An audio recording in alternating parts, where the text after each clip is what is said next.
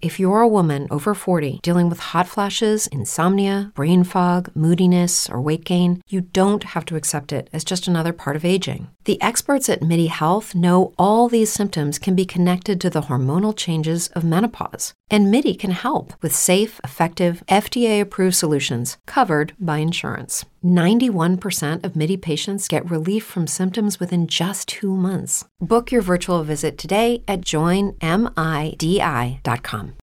As humans, we're naturally driven by the search for better. But when it comes to hiring, the best way to search for a candidate isn't to search at all. Don't search, match with Indeed. When I was looking to hire someone, it was so slow and overwhelming.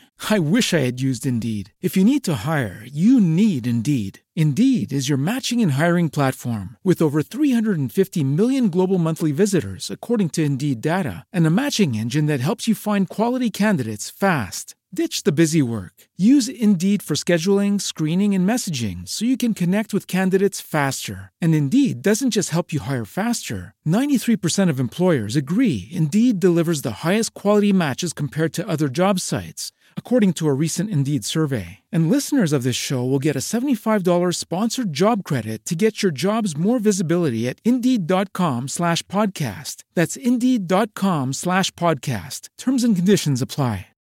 A Matter of Magnitude by Al Sevcik.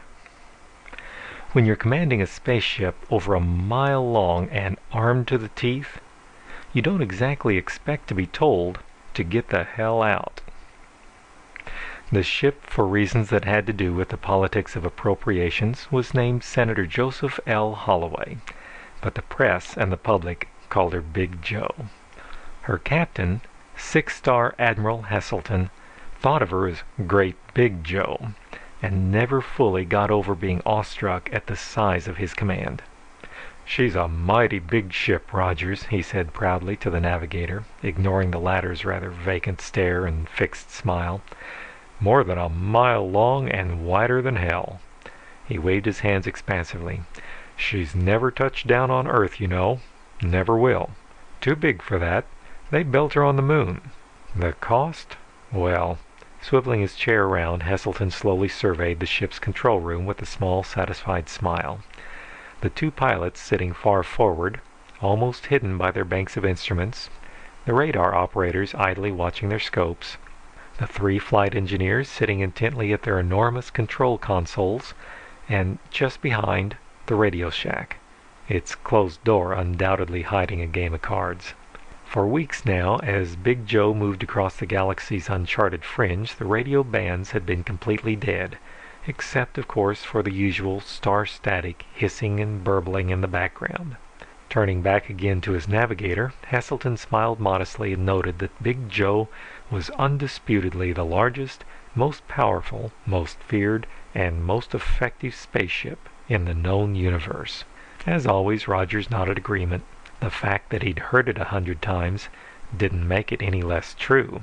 Big Joe, armed with every weapon known to Terran technology, was literally the battleship to end all battleships. Ending battleships and battles was in fact her job, and she did it well. For the first time, the galaxy was at peace. With a relaxed sigh, Heselton leaned back to gaze at the stars and contemplate the vastness of the universe, compared to which even Big Joe was an insignificant dot. "Well," said Rogers, "time for another course check. He jumped back, barely avoiding the worried lieutenant who exploded upon them from the radio shack. "A signal, sir. Damn close on the VHF band.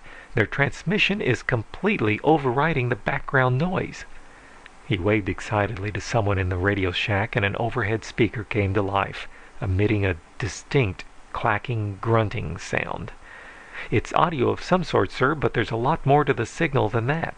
In one motion, Heselton's chair snapped forward, his right fist hit the red emergency alert button on his desk, and his left snapped on the ship's intercom. Lights dimmed momentarily as powerful emergency drive units snapped into action, and the ship echoed with the sound of 2,000 men running to battle stations. "Bridge to radar. Report." "Radar to bridge. All clear." Heselton stared incredulously at the intercom. "What?" "Radar to bridge repeating. All clear." Admiral, we've got 2 men on every scope. There's nothing anywhere. A new voice cut in on the speaker. Radio track to bridge. Frowning, Heselton answered. Bridge? Come in, radio track. We're listening. Sir, the crisp voice of the radio track section commander had an excited tinge. Sir, Doppler calculations show that the source of those signals is slowing down somewhere to our right. It's acting like a spaceship, sir, that's coming to a halt. The Admiral locked eyes with Rogers for a second, then shrugged. Slow the ship and circle right. Radio track, can you keep me posted on the object's position? No can do, sir. Doppler effect can't be used on a slow-moving source. It's still off to our right, but that's the best I can say. Sir, another voice chimed in, this is fire control. We've got our directional antennas on the thing. It's either directly right or directly left of the ship, matching speed with us exactly. Either to our right or left? That's the best we can do, sir, without radar help. Admiral, sir, the lieutenant who had first reported the signal came running back. Judging from the frequency and strength, we think it's probably less than 100 miles away. Less than 100? Of course, we can't be positive, sir. Heselton whirled back to the intercom. Radar! That thing is practically on our necks. What the hell's the matter with that equipment? The radar commander's voice showed distinct signs of strain. Can't help it, Admiral. The equipment is working perfectly. We've tried the complete range of frequencies. 25 different sets are in operation. We're going blind looking. There is absolutely nothing. Nothing at all. For a moment the bridge was silent, except for the clacking grunting from the overhead speaker, which, if anything, sounded louder than before. It's TV, sir. The radio lieutenant came running in again. We've unscrambled the image. Here. The communication screen on Heselton's desk glowed for a moment, then flashed into life. The figure was clearly alien, though startlingly humanoid, at least from the waist up, which was all that showed in the screen. A large mouth and slightly bulging eyes gave it a somewhat jovial, frog-like demeanor. Seated at a desk similar to Heselton's, wearing a gaudy uniform profusely strewn with a variety of insignia, it was obviously Heselton's counterpart, the commander of an alien vessel. Looks like we've contacted a new race. Let's return the call, Lieutenant. A tiny red light glowed beneath a miniature camera on Heselton's desk, and almost at once the alien's face registered obvious satisfaction. It waved a 6-fingered hand in an unorthodox but friendly greeting. Heselton waved back. The alien then pointed to his mouth, made several clacking grunting sounds, and moved a hand on his desk. The scene switched to another alien sitting in front of what looked like a blackboard with a piece of chalk in his hand. The meaning was clear. Lieutenant, have this transmission switched to the linguistics section. Maybe those guys can work out some sort of language. The screen blanked out. Heselton leaned back, tense, obviously worried. Hesitantly, he reached out and touched a button on the intercom. Astronomy? Professor, there's a ship right next door somewhere that should stand out like King Kong in a kindergarten. I know, Admiral. I've been listening to the intercom. Our optical equipment isn't designed for close range work, but we've been doing the best we can. Tried everything from infrared through ultraviolet. If there is a ship out there, I'm afraid it's invisible. Beads of sweat sprinkled Heselton's forehead. This is bad, Rogers. Mighty bad. Nervously, he walked across to the right of the bridge and stood, hands clasped behind his back, staring blankly out at blackness and the scattered stars. I know there's a ship out there, and I know that a ship simply can't be invisible. Not to radar and optics. What makes you sure there's only one, sir? Heselton cracked his fists together. My God, Rogers, you're right. There might be... The intercom clacked again. This is fire control again, sir. I think we've got something on the radiation detectors. Good work. What did you find? Slight radioactivity, typical of interstellar drive mechanisms, somewhere off to our right. Can't tell exactly where, though. How far away is it? I don't know, sir. Heselton's hands dropped to his sides. Thanks, he said, for the help. His desk TV flashed into life with a picture of the smiling alien commander. This is the linguistics section, Admiral. The aliens understand a fairly common galactic symbology. I believe we can translate simple messages for you now. Ask him where the hell he is, Heselton snapped without thinking. then instantly regretted it as the alien's face showed unmistakable surprise. The alien's smile grew into an almost unbelievable grin. He turned sideways to speak to someone out of sight of the camera and suddenly burst into a series of roaring cackles. "He's laughing, sir," the translator commented unnecessarily. The joke was strictly with the aliens. Heselton's face whitened in quick realization. "Rogers, they didn't know that we can't see them." "Look, sir," the navigator pointed to the TV screen, and a brilliantly clear image of Big Joe shimmered against the galaxy, lit by millions of stars. Every missile port, even the military numerals along her nose, were clearly visible. "They're rubbing it in, Rogers, showing us what we look like to them." Heselton's face was chalk. They could blast Big Joe apart piece by piece. The most powerful ship in the galaxy. "Maybe," said Rogers, "the second most powerful." Without answering, Heselton turned and looked out again at empty space and millions of steady, unwinking stars. His mind formed the image of a huge ethereal spaceship, missile ports open, weapons aimed directly at Big Joe. The speaker interrupted his nightmare. "This is Fire Control, Admiral. With your permission, I'll scatter a few C-bombs." Heselton leaped for the microphone. "Are you out of your mind? We haven't the slightest idea of the forces that guy has. We might be in the center of a whole blooming fleet. Ever think of that?" The alien's face, still smirking, appeared again on the screen. "He says," said the interpreter, "that he finds the presence of our armed ship very annoying." Heselton knew what he had to do. "Tell him," he said, swallowing hard, "that we apologize.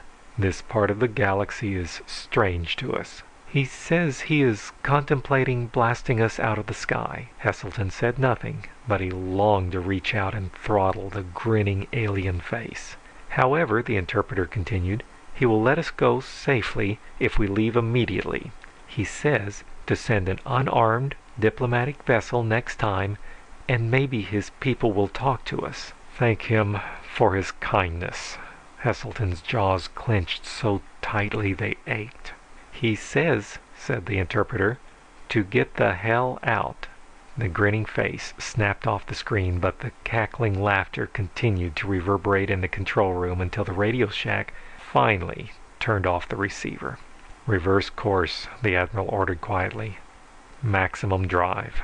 1,000 missile launchers designed to disintegrate solar systems were deactivated. Hundreds of gyros swung the mile-long ship end for end and stabilized her on a reverse course. Drive units big enough to power several major cities whined into operation. Anti-grav generators with the strength to shift small planets counterbalanced the external acceleration, and the ship moved away with a speed approaching that of light. "Well," muttered Heselton, "that's the very first time Big Joe has ever had to retreat." As if it were his own personal failure, he walked slowly across the control room and down the corridor towards his cabin. "Admiral!" Lost in thought, Heselton barely heard the call. "Admiral, look!" Pausing at the door to his cabin, Heselton turned to face the ship's chief astronomer, running up, waving 2 large photographs. "Look, sir," the professor gasped for breath. "We thought this was a spot on the negative, but one of the men got curious and enlarged it about 100 times." He held up one of the photos. It showed a small, fuzzy, but unmistakable spaceship. "No wonder we couldn't spot it with our instruments." Heselton snatched it out of his hand. "I see what you mean. This ship must have been thousands of miles." The professor shook his head. "No, sir. As a matter of fact, it was quite close by. But we figure that the total length of the alien ship was roughly 1.5 inches. End of A Matter of Magnitude by Al Sevcik. As humans, we're naturally driven by the search for better. But when it comes to hiring, the best way to search for a candidate isn't to search at all. Don't search, match with Indeed. When I was looking to hire someone, it was so slow and overwhelming. I wish I had used Indeed. If you need to hire, you need Indeed. Indeed is your matching and hiring platform with over 350 million global monthly visitors, according to Indeed data, and a matching engine that helps you find quality candidates fast. Ditch the busy work. Use Indeed for scheduling, screening, and messaging so you can connect with candidates faster. And Indeed doesn't just help you hire faster. 93% of employers agree Indeed delivers the highest quality matches compared to other job sites, according to a recent Indeed survey. And listeners of this show will get a $75 sponsored job credit to get your jobs more visibility at Indeed.com/podcast. That's Indeed.com/podcast. Terms and conditions apply. Judy was boring. Hello. Then Judy discovered ChumbaCasino.com. It's my little escape. Now Judy's the life of the party. Oh, baby, mama's bringing home the bacon. Whoa, take it easy, Judy. The Chumba life is for everybody. So go to ChumbaCasino.com and play over 100 casino-style games. Join today and play for free for your chance to redeem some serious prizes. ChumbaCasino.com. No purchase necessary. Void where prohibited by law. 18+ terms and conditions apply. See website for details.